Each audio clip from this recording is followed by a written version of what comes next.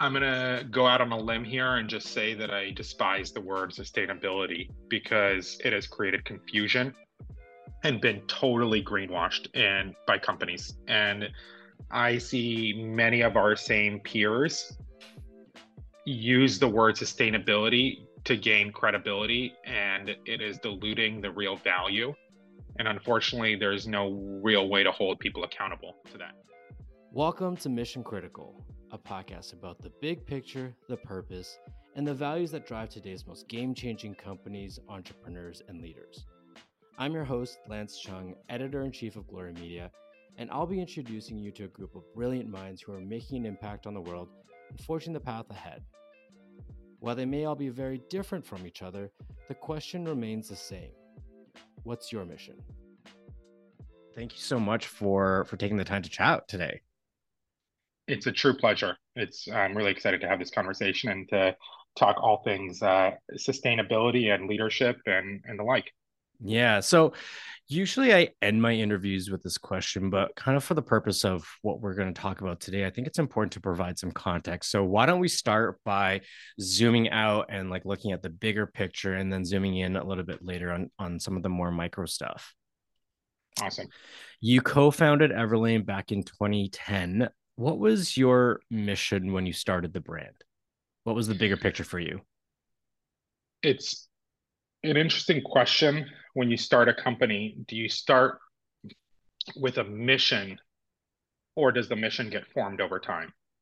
And I don't know that most companies start with a absolutely clear vision and mission. And if they do, they often end up changing regardless.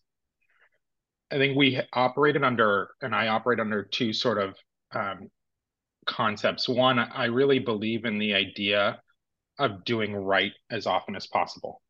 And doing right means doing right by the planet, doing right by people. Doing right is often a foil to doing wrong. So you look at an industry and you say, what's going wrong here? Why is it not working? And how do we do better? And then I really love the intersection of commerce and culture because commerce is this age-old way of engaging with other people, one of the oldest ways. And nowadays it has such a huge impact on culture. Commerce sort of moves culture forward. So I think I didn't know it back then. I was sort of following my heart to say, hey, I love the world of commerce. I like building things. I like selling things. And I really want to go and change an industry that felt like it was wronging consumers. And fashion and retail sat right in the middle of that intersection. And what really struck me about fashion at the time was that, and actually in some ways, this still exists in many areas. You could buy a t-shirt for $2 and have no idea where it was made, or you could buy a t-shirt for $250 and sort of see that it was made in America. But there was no real understanding of what value was. And it felt odd to me that in other industries like the food industry, we have a list of ingredients, but in apparel, there was zero transparency. And that felt wrong. And so the mission really was, how do we do right when the industry is doing wrong in that kind of way? Mm-hmm. So now it's been about 12, 13 years since you founded the company. Speaking to your earlier point, how has that mission evolved since it started, or has it stayed true since the very beginning days? What have you learned, and how has that informed your mission?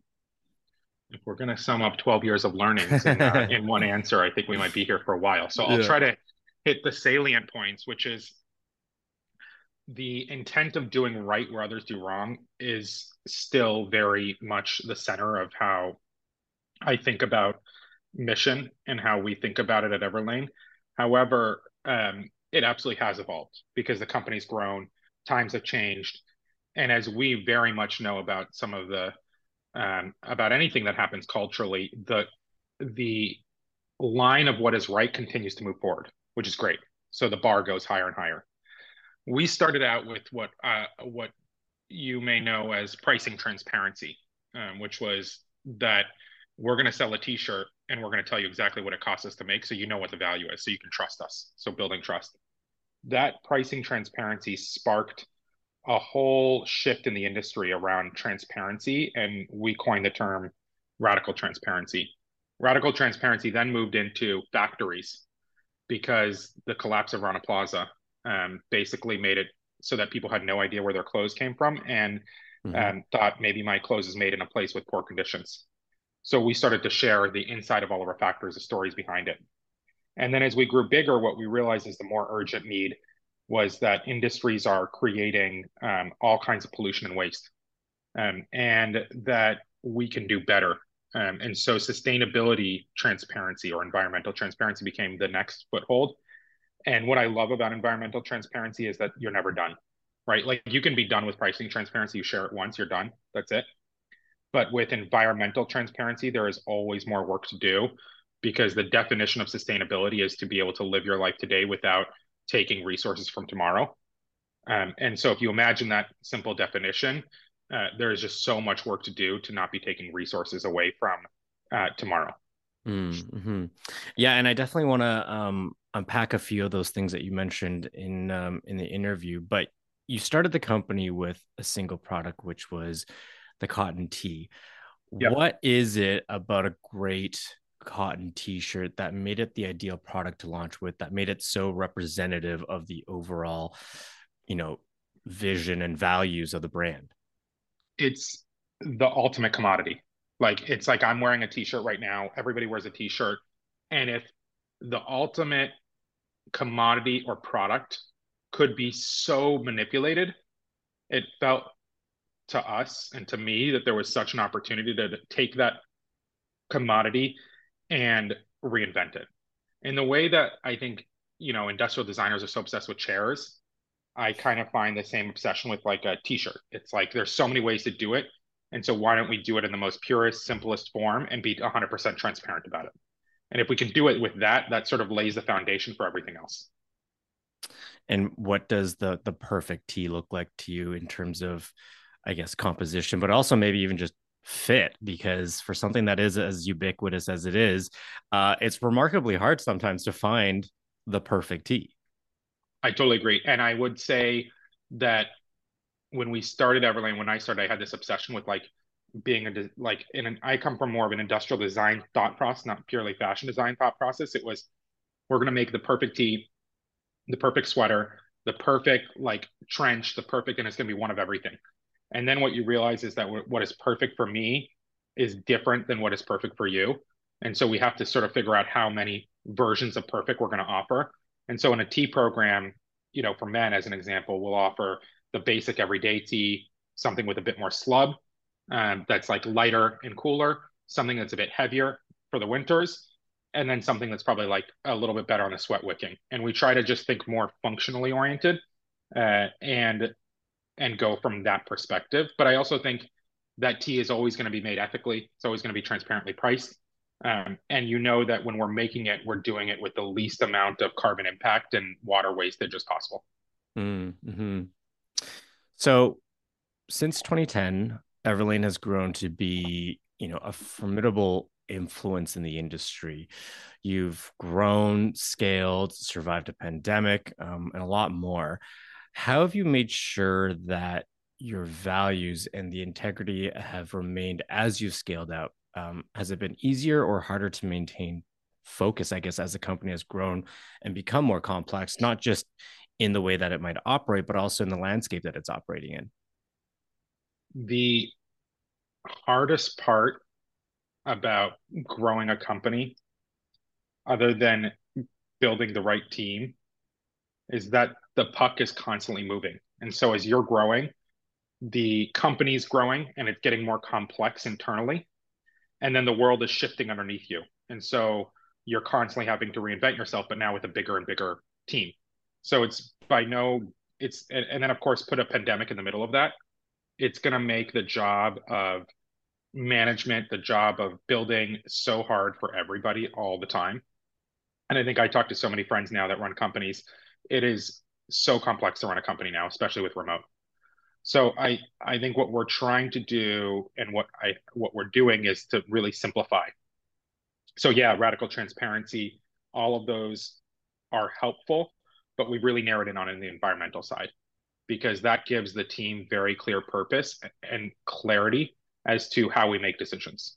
So it's always with a Mm. lens to how are we reducing our carbon footprint and reducing what I call waste or water pollution or other forms of pollution. So that focus has been really clear because if radical transparency had just stayed as radical transparency, we would have been all over the place. We really had to choose a place to narrow in on Yeah. and say this is what we're going to focus on for the next 10 years. Right. So that has really served as the bedrock of the company from which, ultimately all decisions are rooted in as you've grown the company, as the company has become larger and expanded. Yeah, yes, and I think you interview people with a mission all the time, and mission-driven companies are mission-driven companies. They're not just mission-driven; they're mission-driven companies. And so we have two goals, right? One is the sustainability side of what we do, and the other one is to make incredible product that makes people feel good about themselves when they put it on, that they love. And I think that intersection of creating beauty and sustainability is really the opportunity that we sit at today.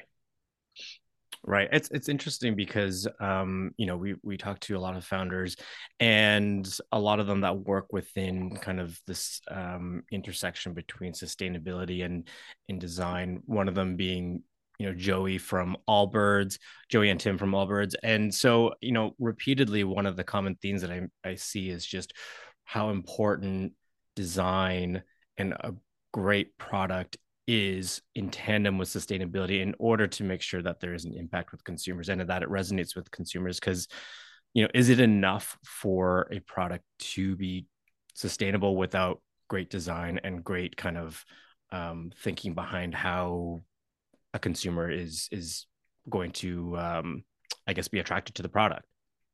Yeah, I think it's a really interesting question you bring up because into the early 2000s or the mid 2000s, the notion of a mission driven company didn't really exist. And then, and maybe they existed in small ways. Then I think Everlane, folks like Warby, Allbirds, to many followed the footsteps of, call it Patagonia or Ben and Jerry's, where it became a mission driven company.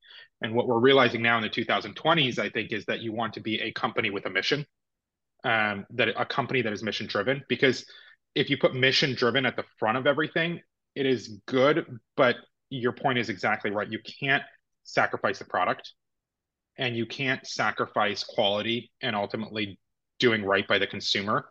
And so the notion to me is that's exactly where I guess I would say the opportunity sits, which is how do we show people that you can have beautiful quality product, you can have beautiful um, uh, clothes that fits well and it's sustainable, and that you don't actually have to sacrifice one or the other. But if you put purely the mission at the front and sacrifice the product, you will end up with a bunch of things that people don't want to wear. And then where are we? Right. And so Mm-hmm. I think those two really have to sit at the center together. Um, but you have to make sure that the business is thriving, healthy, and growing, because if it's not, then you can never fulfill your mission. Yeah, yeah. And Everlane was built on a foundation that espouses radical transparency. Does transparency mean the same thing today as it did when you founded Everlane in from your perspective? It's an interesting question. So I think starting at the base, people often confuse transparency with ethics. And I understand that and it makes sense. For me, transparency is we're transparent about how we work and what we do so that people can hold us accountable. And so that still holds very much true.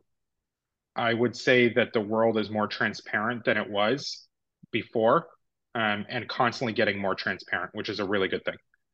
Um, what is right and ethical, I think, continues to move forward. And people see now, 10 years ago, you didn't have to have an impact report. You could do anything you want to the environment and get away with it. And now you can't. So I think that the transparency is creating more accountability, which is great. Mm-hmm. And what does it mean to be sustainable? Like, what does sustainability even mean Ooh, nowadays? Because it's such a buzzy I hate that word. word. and one that's very vague and all encompassing, especially for consumers to understand, because there's no real kind of um, industry wide accepted kind of, I guess, standard on how consumers are evaluating and understanding what it even means to be sustainable. And on top of that, there's a lot of companies that misuse that word. So, how do you define it? I'm going to go out on a limb here and just say that I despise the word sustainability because it has created confusion and been totally greenwashed and by companies. And I see many of our same peers use the word sustainability to gain credibility, and it is diluting the real value. And unfortunately, there's no real way to hold people accountable to that. Um, what we try to do is never use that word, but unfortunately, like there's not another word to replace it. What we try to do instead is to be very specific about the things that matter. So we use this framework called um, keep it clean, keep it cool, do right by people. And that's as simple as I could say it, which is, hey, if we're going to keep it clean, that means we want to have as little waste as possible. That means water, pollution, other waste, etc. Or if it is waste, it's going to compost. And then keep it cool means reduce carbon, just really simple. And then do right by people is all the social governance. But we'll stay around sustainability on those first two. But it really is intersectional. All these three things go together. Mm-hmm. Um, when I think about the keep it clean and keep it cool part, we just put numbers around it. So keep it clean or keep it cool is purely a carbon number. Keep it clean is how do we use more recycled materials? How do we make sure that the factories recycle all the water so that it's clean and clear? And we do that with, our famous factory Cytex that does our denim. So those are the real numbers behind what we do, and I could be much more specific around those numbers, like the science-based targets that we have, the fact that we've reduced emissions per product by north of 30% now since 2019, which is really impactful. Um, but there's so many issues with the word sustainability, and there's even issues if we were to go deeper in things like carbon credits, which a lot of people are using to say, cool, I'm sustainable. I bought carbon credits, and carbon credits are generally often misleading and at times can be total bullshit. Is it? I mean, it almost seems like, I suppose, an excuse to put out carbon and then say that you're just kind of putting a band-aid on the solution by purchasing carbon credits, essentially. It absolutely is. And the problem is that carbon credits are really hard to verify because there's going to be a whole host of things that change in a carbon credit because it's like what the truth about carbon is it's like calories. They're not Mm-hmm. the same. You can have carbon credits that are truly removing carbon from the air today, or you can have carbon credits that are really 30 years in the future. We're taking care of this forest, and a tree would have been chopped down, but that tree isn't going to be chopped down for 30 years from now, and it'll still be up. So we're going to take the credits from 30 years from now and tell you what they're worth today, and that's going to be the carbon credit you're buying. And then you got to really prove was that tree going to be chopped down or not. So there's just so much BS around carbon credits. Mm-hmm. And what I'll tell you also is I'd rather see companies spend the dollars of carbon credits towards doing the research to reduce their carbon footprint. We have a shoe that we released that was all leather about, I think it was in 2019, maybe 2018, and it was 27 kilograms. We're releasing a shoe this April that is now down to 4.6 kilograms of carbon, which is really low. That's like driving 10 miles. That's a lot better. And that's through research and doing a lot of work, finding the right materials, but it takes time. And so companies just don't want to take the time and they want to just buy carbon credits and, give themselves an A plus on the report card. Yeah. And you mentioned you placed numbers and put out numbers out there. You've done the research. But do consumers know what those numbers mean? Like, do they No, know how to translate that? Because it's one thing to be able to be transparent about those numbers, but how do you imbue meaning into those numbers for the everyday person that is not dialed into this kind of language? How do you make it digestible for the end consumer? I think if someone can figure out how to market the impact of carbon they have a huge opportunity on their hands, and I've spent a lot of time thinking about this. Everlane pioneered this notion of renew, which was taking virgin plastic, which a lot of our clothes are made out of, polyester, and using recycled plastic. And we introduced that campaign in 18. And since then, we're on our polyester, we're 97% recycled materials. Patagonia is, I think, somewhere nearby there too. And a number of companies have started to push that forward, and there's a lot more material available. So there is a possibility to teach people what virgin materials are and why recycled is better, because it's built on the backs of uh, decades of recycling marketing. At some point, the marketing around carbon will come through because it'll be built on decades of people understanding if I do this, I'm releasing carbon into the air. But the problem really is that at the end of the day, you're making decisions about your daily life. Am I really not going to drive 10 miles because it produces 4 kilograms of carbon? People will say no.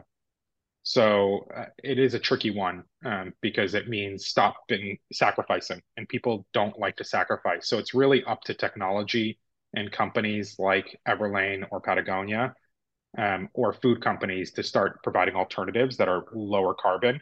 And then the question for a consumer becomes, should I buy the lower carbon version? Might as well, because it's the Mm-hmm. same price and also really attractive and beautiful. Right, right. I was reading Everlane's 2021 impact report earlier, and in it, it says that the company's eliminated 90% of virgin plastic from its supply chain. 90% is a big number, but can you give some insight into how challenging it is for a company to get to that point, or like what it takes to do so? And how can other companies follow in those footsteps? I'll say two things. It's a lot of work and it took us a lot of time, and the materials are more expensive and they have longer lead times. So it's not for the faint of heart. You cannot be a fast fashion business and doing this because it just takes more work and research. Um, Fortunately, with a lot of the marketing that's going on, factories and mills and material providers have stepped up to the plate and they're saying, hey, we're just going to provide more material that's recycled. So that's awesome. We're seeing a lot of that. If regulation came to bear, it would totally change the game, right? So imagine if all of a sudden it was cheaper to import duties on recycled materials than it is for virgin. That would be a huge win because you would basically subsidize some of the costs on recycled materials over virgin materials from a duties perspective. So it's hard work, it's more expensive, and that's why most people don't do it. In terms of how companies can follow, we actually are going to start hosting conversations and calls to start educating other people so that they can know where we get sources from, how they can do the same thing, because it's everyone's got to work together on this one, and it's possible, and we're happy to share how we do it. Yeah, because being able to implement, let's say, a green policy, for lack of a better word, is great, but it can seem so daunting, and similar to how we define sustainability, it seems also very nebulous. You don't really know where to start. It could be paralyzing for a lot of companies. Do you do any work that you know campaigns or advocates for change in policy with lawmakers and elected officials to make a broader impact, and speaking to your point around regulations? I'm a big believer that money talks, and we have so much solar and so many electric cars on the road because of government subsidies. It's also why we have a lot of corn. I believe that the government could do more towards creating effective subsidies or providing grants for those that are more sustainable. So rather than penalizing or trying to force people to be at a certain place, I sort of believe that creating incentives through a positive lens will get us there faster. And so I know people are working on this, but unfortunately, haven't seen any real movement on that yet. But hopefully, we do see something, and it's an area that we've put on our priority set this year to start getting more involved on. Mm-hmm, mm-hmm. And someone would argue that operating within a sector like fashion and retail comes into direct odds with sustainability because it encourages or it continues to encourage a culture of consumption and overconsumption. What would you say to those people that, have that kind of perspective? It's definitely a very cognitive dissonance, and I agree. And I don't know. I don't know how to change the consumer sentiment. We have an insatiable appetite in North America and around the world for new and more. And that has, there are certain things that hold true forever, and that one has never been not true. It's like we always want more and we always want new. So in the light of that reality, is it better to not participate or to provide an alternative? And as I mentioned at the beginning, use commerce as a way to push culture forward. I guess we all have to choose where we play, and I choose to sit in that world. Mm-hmm, I mm-hmm. don't know. I don't know how you think about it from that perspective, but that's at least mine. And I would still say that the true critic in the room should be critical and still will be critical. And I get that. Yeah, it's an interesting kind of intersection because on one hand, you do have a culture that is so focused on the new. Yeah, Um, but if you can't, if you have to start somewhere, right? And maybe there's a way of embracing this culture of new by embracing a sense of old, if that makes sense. And I feel like I'm starting to see a I little bit agree. more of it in terms of the circular or the dialogue around the circular economy, the dialogue around um, repurposing and refreshing. A lot of big companies I've seen are now integrating programs like that encourage consumers to look at kind of a I guess kind of a vintage model or buying used garments as well. So it's an interesting kind of point that we're in, I think, in that conversation. But yeah, I think that there is a way to work within that culture for sure. It's I agree, and it's a different product and proposition than Everlane, although we really do encourage Mm-hmm. people to resell. But I had the fortune of moving into a new home a year and a half ago and buying furniture. Everything is either vintage or it's custom with basically reclaimed wood. Right. And the problem is it takes so much more time. And it's kind of crazy because oftentimes vintage is the same or more expensive than new. And that's the part of the issue is that when the new is so cheap and so readily available, it's very attractive. Yeah. And so I've been using my home as sort of an exercise of how do I practice that sort of circularity way of living that you're talking about? Yeah. Yeah. It ain't easy. No, for sure. And so with a mission as ambitious as yours, as Everlane's, you're opening yourself up to a lot of eyeballs, a lot of scrutiny, to a magnifying glass that is going to hold you accountable as a company. How do you deal with that kind of scrutiny? Does it make you nervous? Does it propel you? Do you use it as fuel? How do you, what's your relationship with that, I guess? There's a lot of relationships because I think what you're asking is sort of, um, hey, you're trying to do something that is good in the world from your lens, but the truth is that we are human and humans are not perfect and there is no perfect. And then even more so, Lance, like what is perfect to you is different than what is perfect to me. So there will always be critics in the room. Mm-hmm. I used to get very emotionally caught up in that. Nowadays, what we try to do is cover all the bases, be really thoughtful. We've also been a little bit less bold in our claims or loud and just more, we'll talk when we've done the work. So we've shifted a bit of how we operate, which is do the work, and when the work is done, talk about it, Mm. versus talking about the work that we might do or will do in the future. And so being more fact oriented, being more honest about where we are. And my dream is that when we talk about the good, or my hope is that when we talk about the good, we also talk about the bad, because it's very easy to just focus on, oh, I did this better, I did that better, but there's a lot of things we don't do well. And one of them, by the way, is around circularity. and how do we promote more of that, or how do we help consumers buy circular instead of new. So I think we've been criticized plenty, and it is not easy. And at this point, it's sort of par for the course. So you get kind of used to it, you know? Yeah. Yeah. The bigger you get, for sure. Um, what have been some of the more challenging obstacles you've experienced pursuing your mission? And, what have you learned from those experiences? The most challenging was a series of events we had in COVID. The first one being with, you know, union challenges where we didn't even have a union being formed, but somehow the narrative got pulled out. And by being a company that's transparent, we were told that we're not being transparent. And then next thing you know, Bernie Sanders is tweeting about you. And then you go, well, that's fun. What do we do next? And that was definitely not easy because you can't control that narrative at all, nor do you necessarily need to. It just was challenging. And so we've had all kinds of, I think, like I said, radical transparency has this feeling of meaning we're 100% ethical.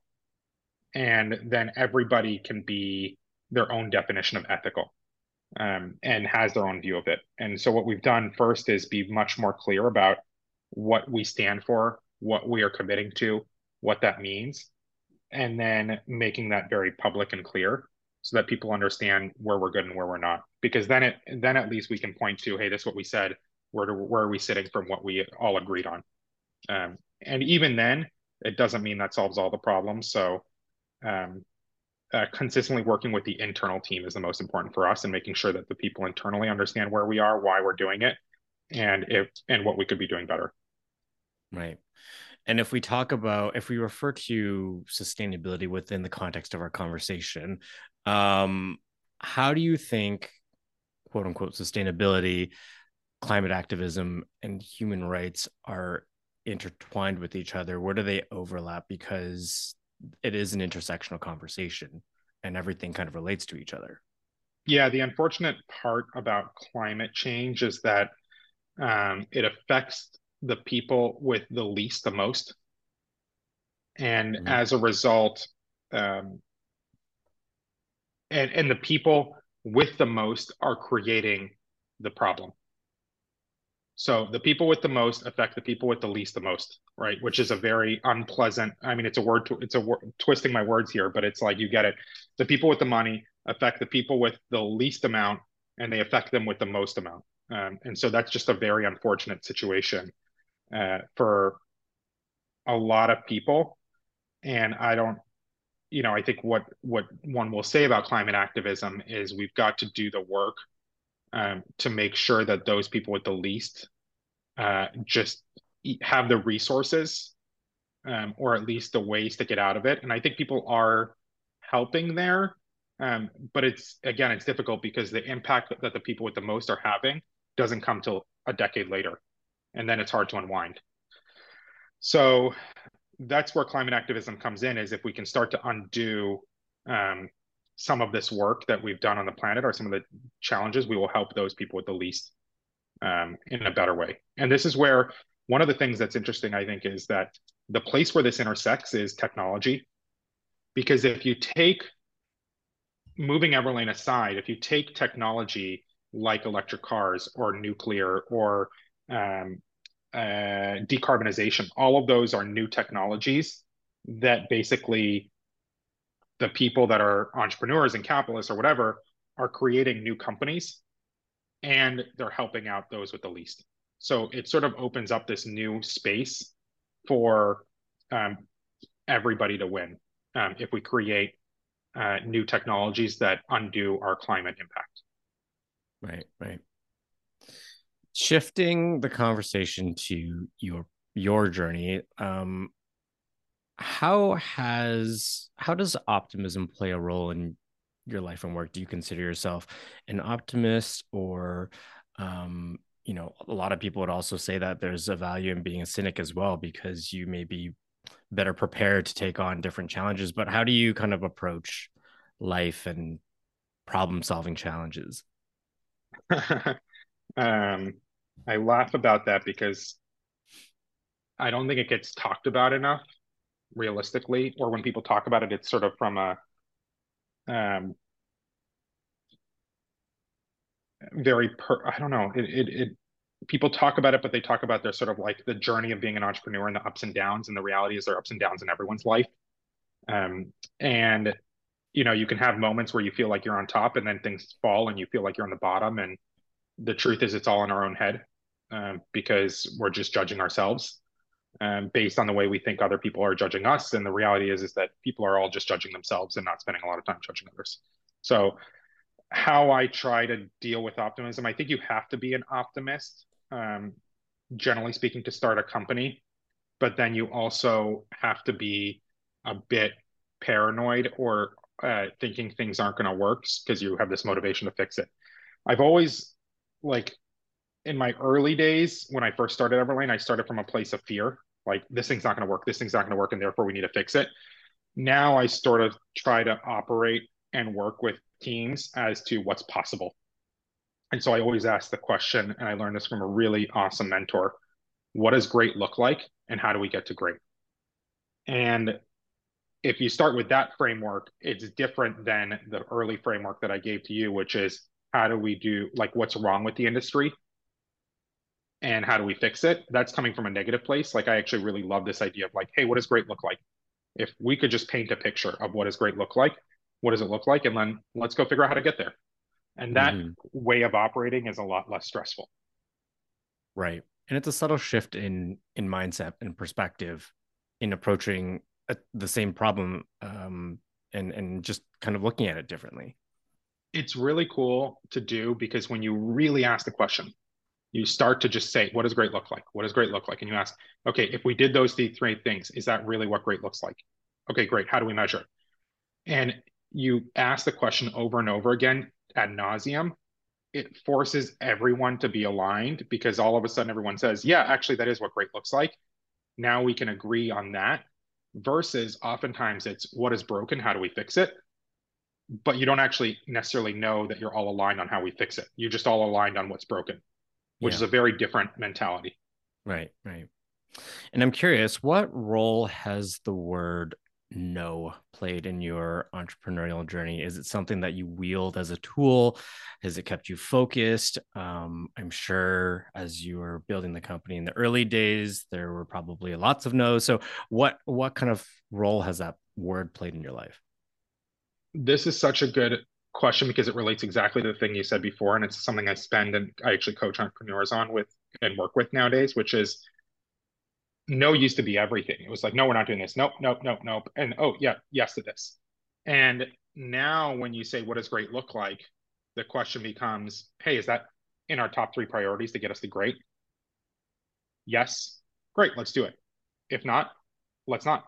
Mm, And it becomes a much easier conversation because everything just comes back to, is this getting us to great in this priority set? And if not, we don't have to spend our time doing it. And if for some reason we all feel intuitively like this is really important, then are we, did we miscalculate somewhere else, like on what great looks like? And do we need to rethink that? right. And so it's helped a lot in where to be distracted by and where to not be distracted by. Yeah. Yeah. Makes sense. And what gives you courage at the end of the day? What do you use as fuel to stand up for your own ideas, tackle scary problems, scale mountains? What is it that gives you courage for yourself? Some aspect of probably trauma, being told, do better, do better, do better by my parents. I'm sure you've dealt with that. We all Yep. have. So you're like, oh my God, I'm not good enough. I'm not good enough. So that's like one part of it. But the other part of it, I know I really spent a lot of time. We're not talking much personal here, but I went to this thing called Hoffman Institute, which is up in Northern California. It's like 1 week off the grid, a lot of really deep work. And I think at the end of the day, the work I've been trying to do is really just to know who I am versus the outside world. It's I know what matters to me, what my goals are in the absence of everyone else. And so I try to come back to that as much as possible of, Mm, hey, this is who I am, this is what matters to me. And regardless of what other people think, this is who I am. And that gives me a lot of courage when it's done well. But it is often hard to come back to because there's, as I said, just we're, a lot of judgment out there. So how do you remind yourself to go to kind of recenter and refocus? There's a bit of meditation, there's a bit of breathing, there's a reading a couple books. I've read whether it be the biographies of a lot of sort of successful people in their own right and here seeing their struggles, to, call it a couple Zen Buddhism books, always help. I'm sort of grounding myself in that way. Yeah, yeah. I Um, don't know if you practice any of those things. You know what? I find that sometimes it's the simplest things that help you recenter, and sometimes it's just a matter of being still. Or Hmm. for me, I just try to practice zooming in and zooming out, or that's how I like to kind of frame it.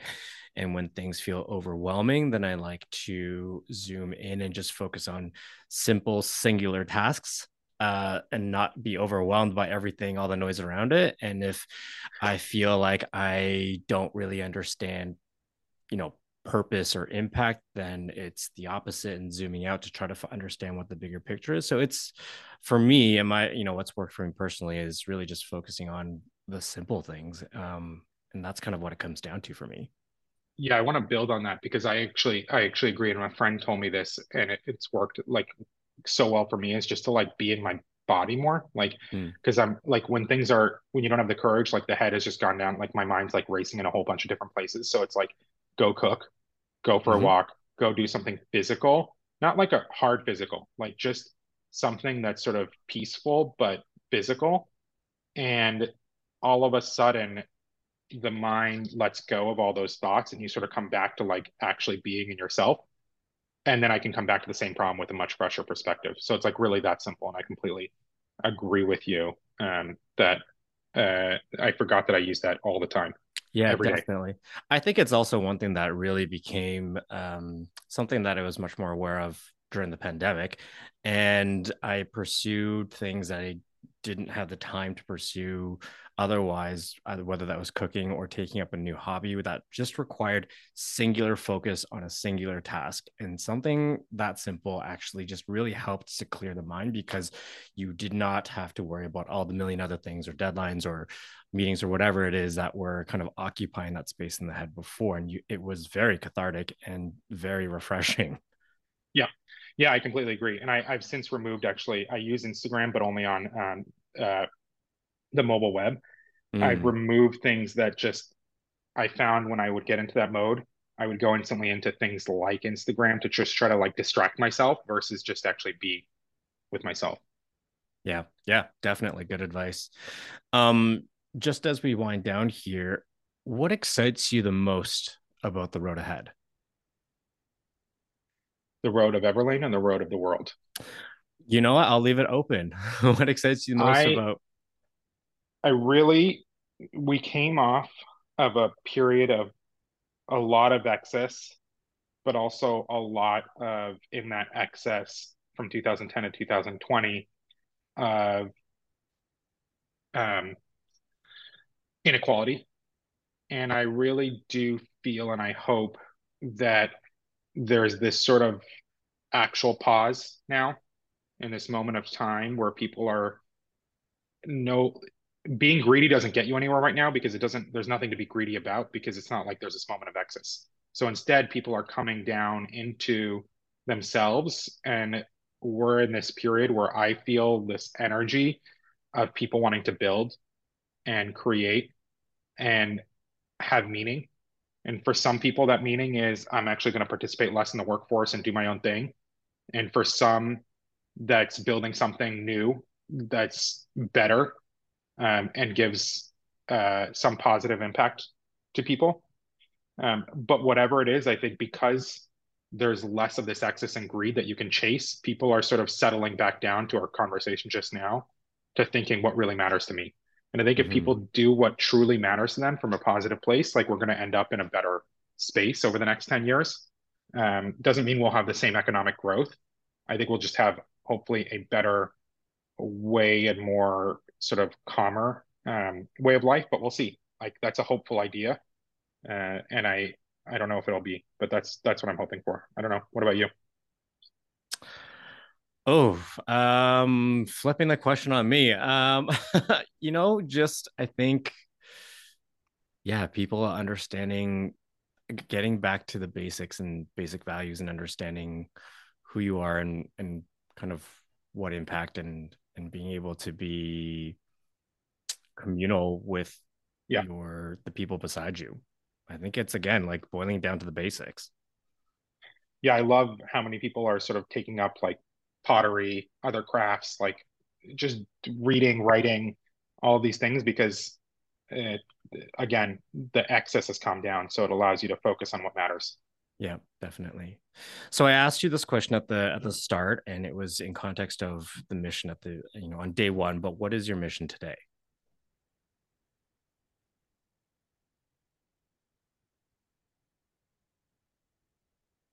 My mission before came from this place of doing right where others do wrong. What I look at now is a bit more how to build with meaning, but also with joy.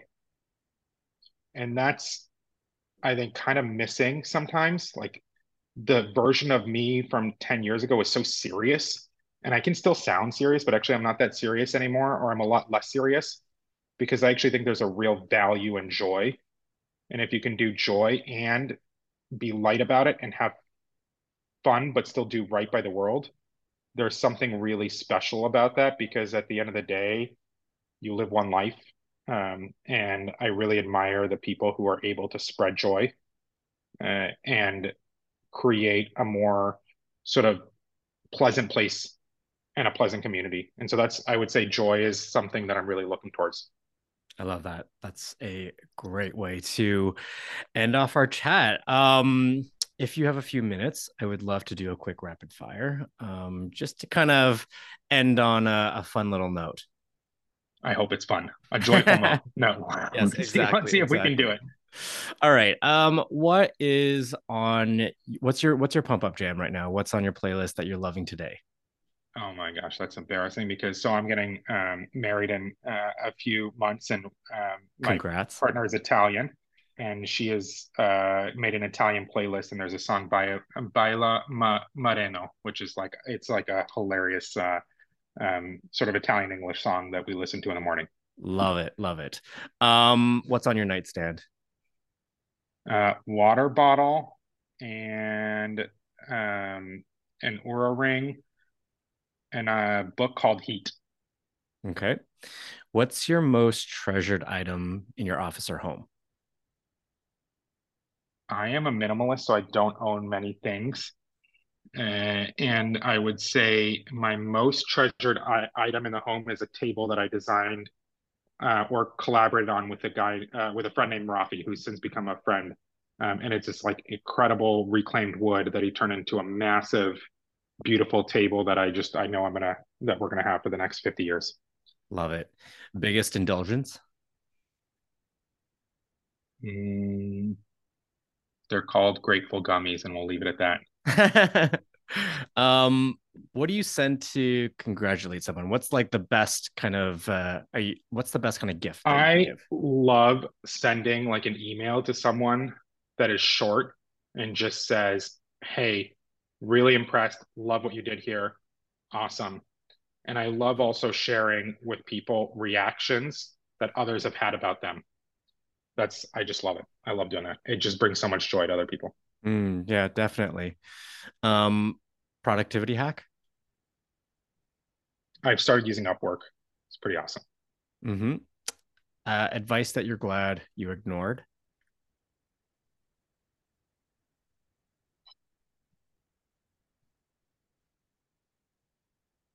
Mm,